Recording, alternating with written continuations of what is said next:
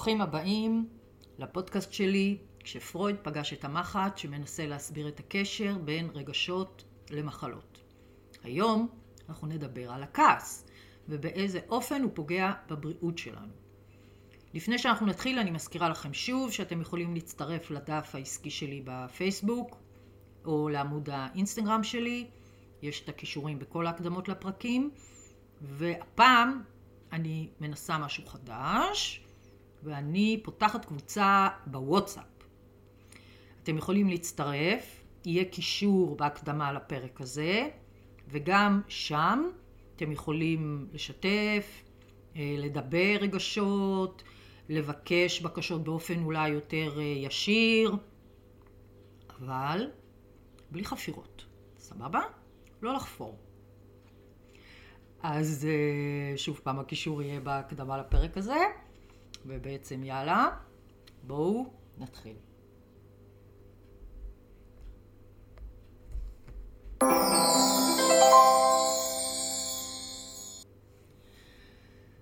בואו נשאל רגע, למה בכלל אנחנו כועסים? והתשובה הבלתי מתפשרת היא, תחזיקו חזק, כי אנחנו פוחדים. כן, אני יודעת שאנחנו נוטים לספר לעצמנו כל מיני סיפורים אחרים. שהדבר עצמו מעצבן, שכולם היו כועסים באותו מצב, או לחילופין שככה אנחנו עצבנים, ככה נולדנו, ואנחנו לא עוצרים רגע ושואלים, למה? למה זה בכלל מכעיס אותנו, האדם הזה, הסיטואציה הזאת? וככה אנחנו ממשיכים ללכת בעולם, כועסים. אנחנו כועסים על אנשים מטומטמים. אנחנו כועסים שלא עושים בדיוק את מה שאנחנו רוצים, בעיקר על הבעל. כועסים כי הילד שלנו הוא עצלן. וכועסים על השני שהוא חצוף. ואנחנו כועסים על האנשים שחותכים אותנו בכביש. ועל אלה שעוקפים אותנו בתור. ועל אלה שלא חושבים בדיוק כמונו. ובכלל אנחנו כועסים על העולם שהוא לא צודק, ושהוא לא מוסרי. בקיצור, על מה לא. ואני אומרת, מתחת לכל הכעס הזה, מסתתר פחד. וככל שהפחד יותר גדול, הכעס גדול בהתאם. כלומר, הכעס הוא מנגנון ההגנה של הפחד. במילים אחרות, על מנת שאני לא ארגיש את הפחד, אני כועסת. בפודקאסט הזה, בפרק הזה, אני אנסה לשכנע אתכם בטענה הזאת, דרך כל מיני דיאלוגים שניהלתי עם מטופלים שלי. למשל, עידו. כשאני שאלתי את עידו מה הכי מכעיס אותו, הוא מיד ענה ביקורת. שאלתי, למה כשמבקרים אותך אתה כועס? והוא השיב, כי זה נותן לי הרגשה שרוצים לשלוט עליי. ושרוצים לשלוט עליך, המשכתי, זה נותן לך להרגיש, והוא מיד ענה, שאני אפס. ובעיקר, אין לי מה לעשות מול הדבר הזה. אני חסר אונים. וופס.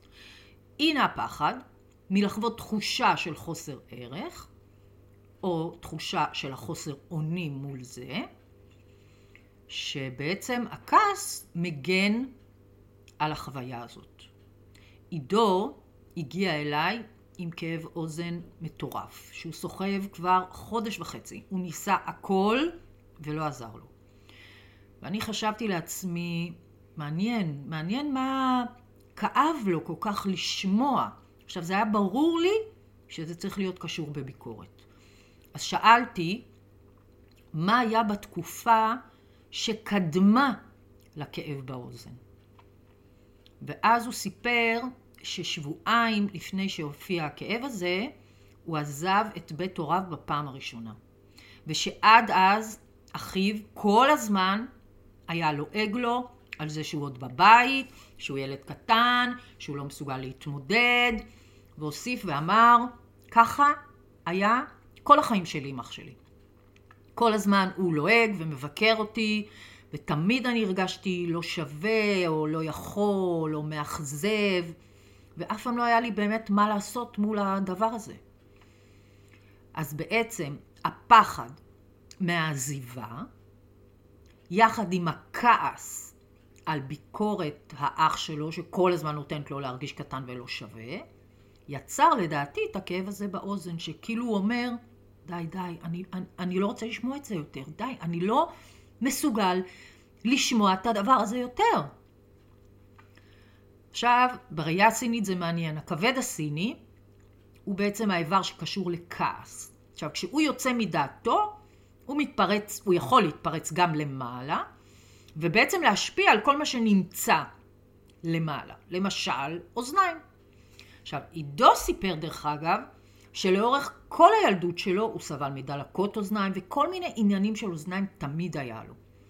אז בעצם, הנה אני כועס, כי אני מרגיש אפס וחסר אונים מול ביקורת. עכשיו, האוזניים עצמם כאיבר, הן קשורות לכליות הסיניות, לאלמנט המים, והרגש שמשוייך להם הוא פחד, כמו שיש את הפתגם פחד כליות. עכשיו, השילוב הזה של הכעס, שמגן על הפחד, בקשר של מה אני לא רוצה לשמוע, הביא את הסימפטום הזה בדיוק. וזה פה אני רוצה להוסיף ולהגיד שתמיד המכאובים שלנו, המחלות שלנו, הן מדויקות לקונפליקט. עכשיו יש לי עוד כזה סיפור, רק במילים אחרות קצת. יעל הגיעה אליי והיא בת 10 בלבד, התלונה שהיא הגיעה איתה זה התקפות זעם. אז כמובן שהרגש הדומיננטי הוא כעס. כששאלתי אותה מה הכי מכעיס אותה, היא ענתה שהם, והיא הצביעה לכיוון ההורה שהביא אותה, מכריחים אותי לעשות דברים. ובכלל כל הזמן אומרים לי מה לעשות. אז שאלתי, וזה מכעיס אותך למה? כי זה נותן לך להרגיש והיא מיד ענתה בלי להתבלבל, שאני משרתת שלהם. ומה זה אומר להיות משרתת? שאלתי. אז היא ענתה, זה אומר שאני לא שווה והם כן. אז הנה, גם כאן, מתחת לכעס, מסתדר הפחד להיות לא שווה, או לא שווה. הרבה אנשים כועסים על אנשים מטומטמים. עכשיו זה הולך ככה. לי, סטודנטית, רגש דומיננטי כעס כמובן, שאלתי אותה מה הכי מכעיס אותך, והיא אמרה אנשים מטומטמים. ולמה אנשים מטומטמים מכעיסים אותך? והיא ענתה כי הם לא מקדמים אותי. ולמה כשאת לא מתקדמת זה מכעיס? אז היא ענתה כי זה תקוע, זה לעמוד במקום. אז שאלתי, ולמה לעמוד במקום זה מכעיס? אז היא אומרת לי, מה זאת אומרת? כאילו היא אמרה לי, זה כמו למות. אפשר פשוט למות, יותר קל. צחקנו שנינו. וממוות את פוחדת? שאלתי. ברור, היא ענתה. אז הנה, פחד מוות מתחת לכעס. עכשיו, הסיפור שלה הוא באמת מדהים. הלידה שלה מסתבר הייתה ארוכה מאוד. אמא שלה אמרה, ואני ממש מצטטת את אמא שלה, שהיא נתקעה בתעלה. עכשיו לקח זמן וזירוזים, והם כמעט הלכו לניתוח, כי הדופק התחיל לעשות בעיות. אז עכשיו רגע תעצרו ותחשבו תודעה עוברית, שהוא תקוע והוא בפחד מוות בעצם.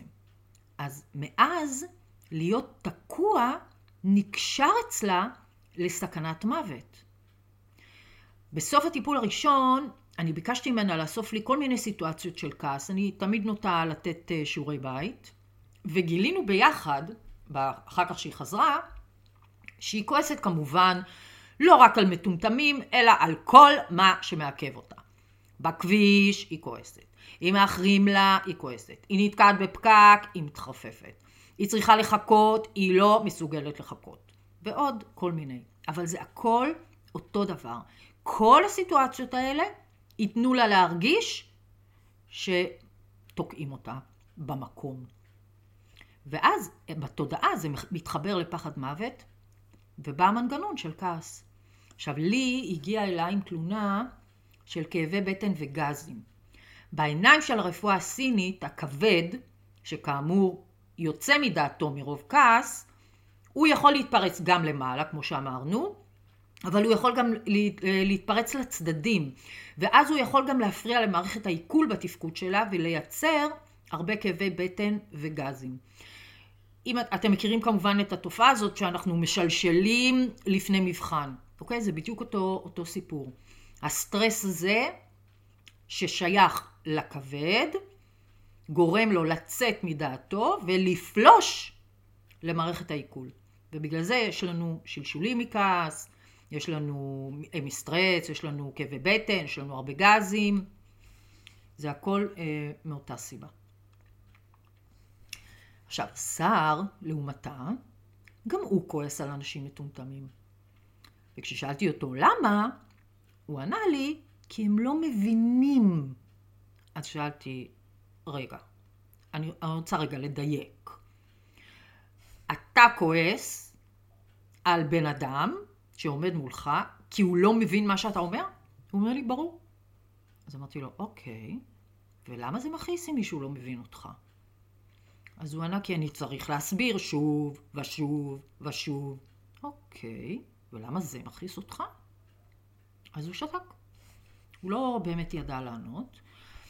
אז אמרתי לו, אוקיי, כי זה נותן לך להרגיש משהו. מה זה נותן לך להרגיש?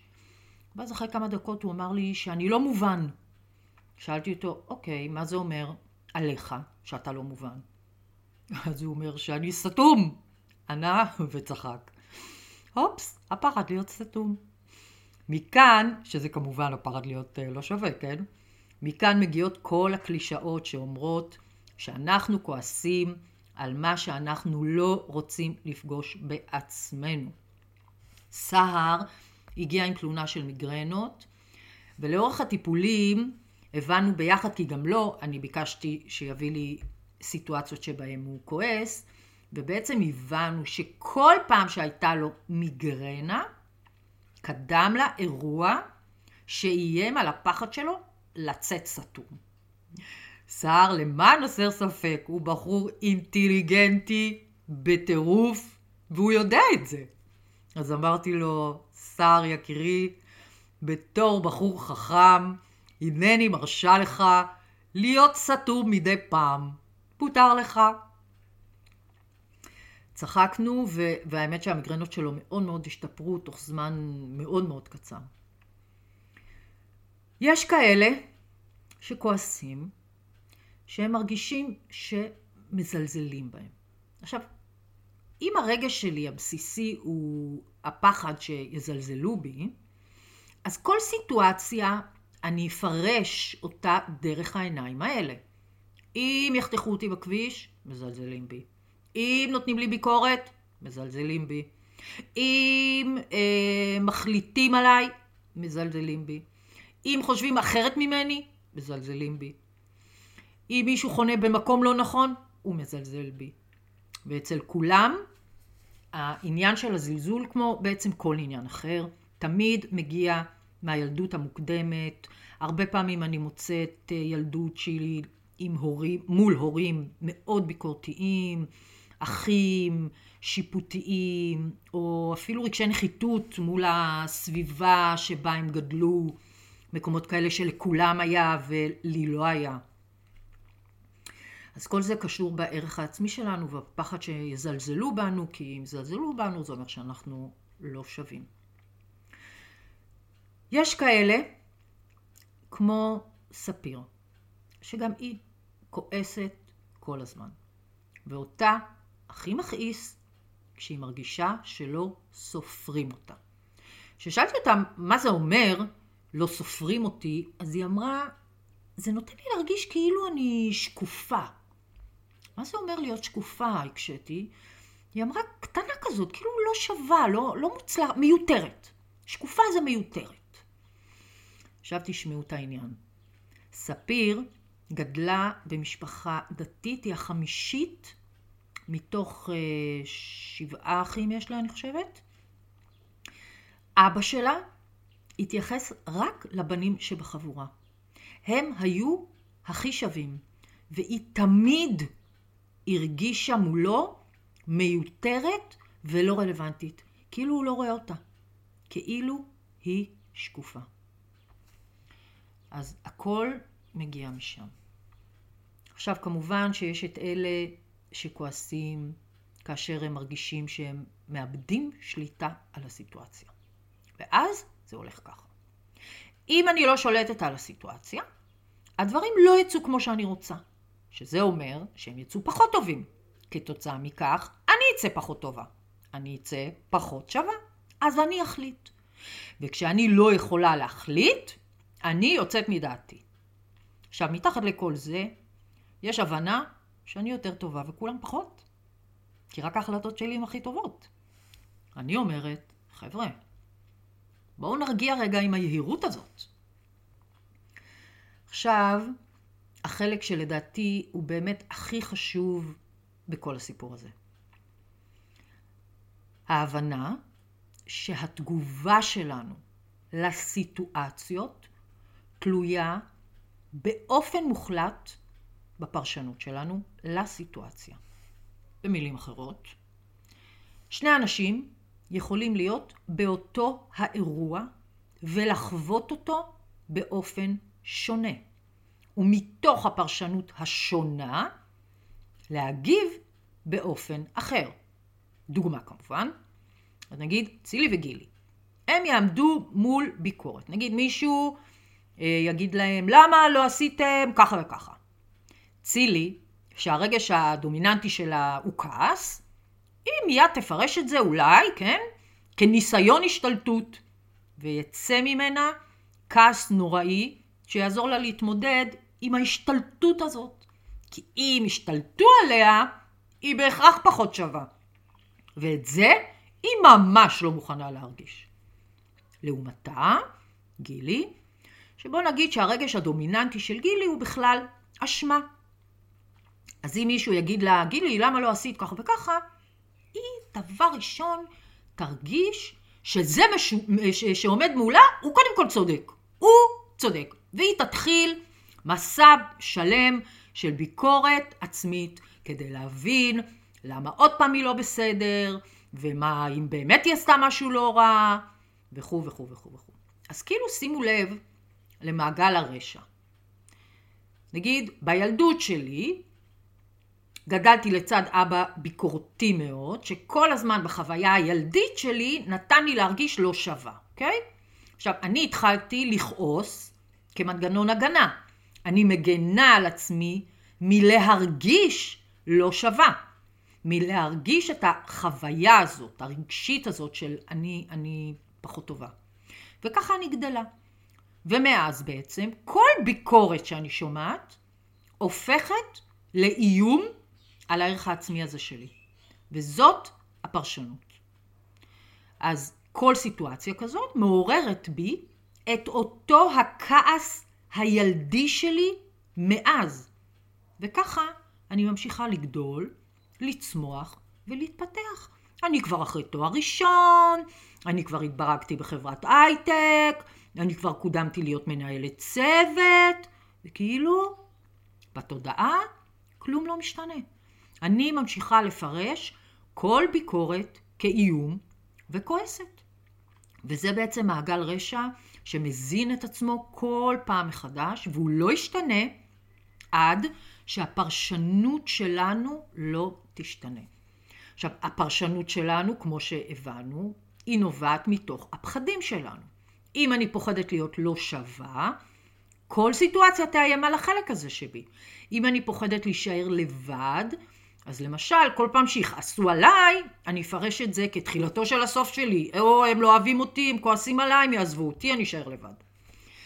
אם אני פוחדת שיגלו שאני טיפשה, אז כל סיטואציה חברתית, למשל, תאיים על המקום הזה.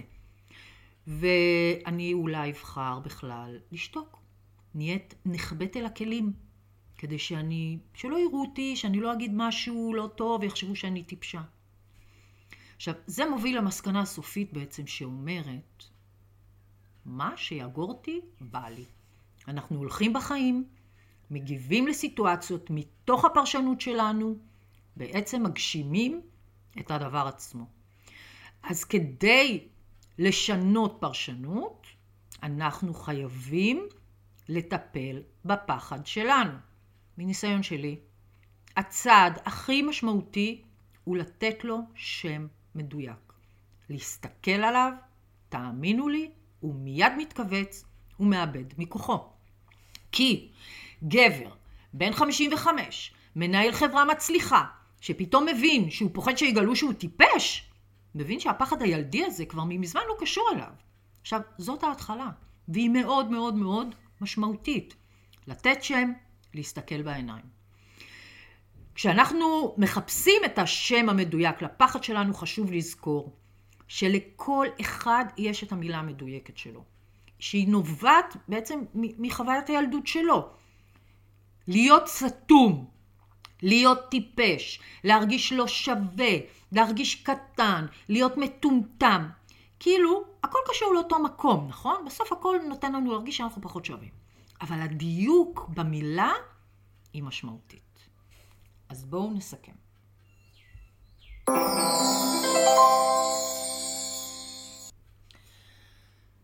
אז אני מקווה ששכנעתי אתכם בהבנה שהכעס תמיד מחפה על פחד כלשהו. הכעס הוא רגש חזק, הוא רגש אלים. אנחנו תופסים בעזרתו מקום. אי אפשר להתעלם ממני אם אני כועסת. מהצד השני, כשכועסים עליי, זה ממש ממש מפחיד. ילדים שגדלים לצל הורים שכועסים, תמיד ירגישו שמשהו בהם לא בסדר, ובעיקר ירגישו שלא אוהבים אותם, ותמיד יפחדו מאותו הכעס. הכעס, כפי שאמרנו, משוייך לכבד הסיני. בכעס, הכבד יוצא מדעתו, הוא משתולל לכל הכיוונים, הוא עולה למעלה, הוא יכול לגרום לכאבי ראש, לבעיות עיניים, אוזניים, הוא עקה בחזה, הוא יכול לפלוש למערכת עיכול ולייצר כאבי בטן, עצירויות, מעי רגיז, כל מה שאתם חושבים, צרבות, כל מה שאתם חושבים על עניינים של מערכת עיכול. והוא יכול גם לפלוש למטה, הוא יכול לפלוש לשלפוחית שתן ולהפריע לה בתפקוד. הרבה פעמים אני מוצאת כעס גדול אצל מטופלים שסובלים מדלקות שתן, ואצל מטופלים עם סרטן בשלפוחית שתן.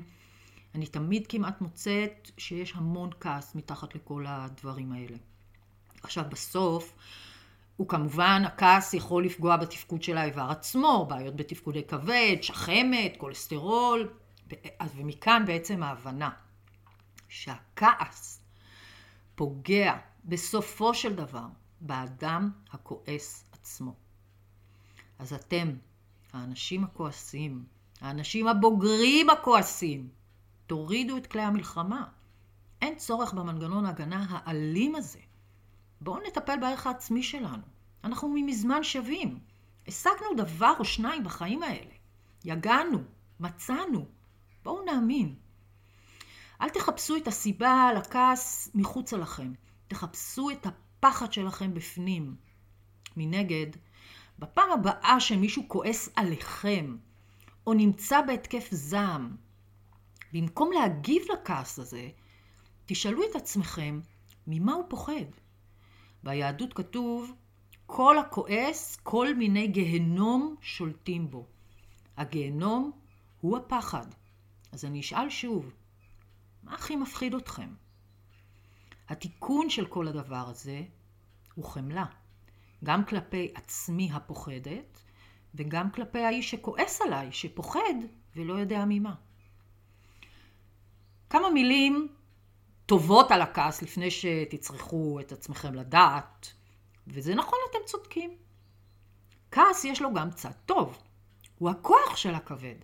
הוא נותן לנו יכולת לפעול, להניע דברים, להזיז הרים, לשנות, להילחם על צדק, להילחם על מוסר. הכל נכון. עכשיו זה נכון גם לגבי כל הרגשות כולם. לכל רגש יש תפקיד ויש תוחלת. כל רגש נוצר על מנת לאפשר מעבר, כמו העצב, שחשוב שהוא יהיה בתהליכי אבל, על מנת לאפשר לנו לבחור בחיים מחדש, ממקום שלם יותר. כמו למשל רגשות אשם, שמאפשרים לנו את יכולת הסליחה ואת התיקון המוסרי בעקבות הסליחה הזאת. כמו הקנאה, שמביאה אותנו להישגים. אני רוצה את מה שיש לו גם. וככה רגשות, זה הרעיון שלהם. הם צריכים להיות בשינוי מתמיד, בזרימה.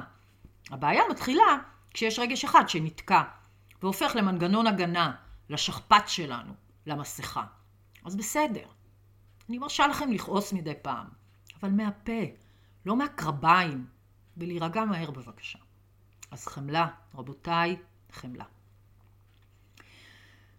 בפרק הבא אנחנו נדבר קצת על העלבון, שהוא בעצם הצד השני של הכעס.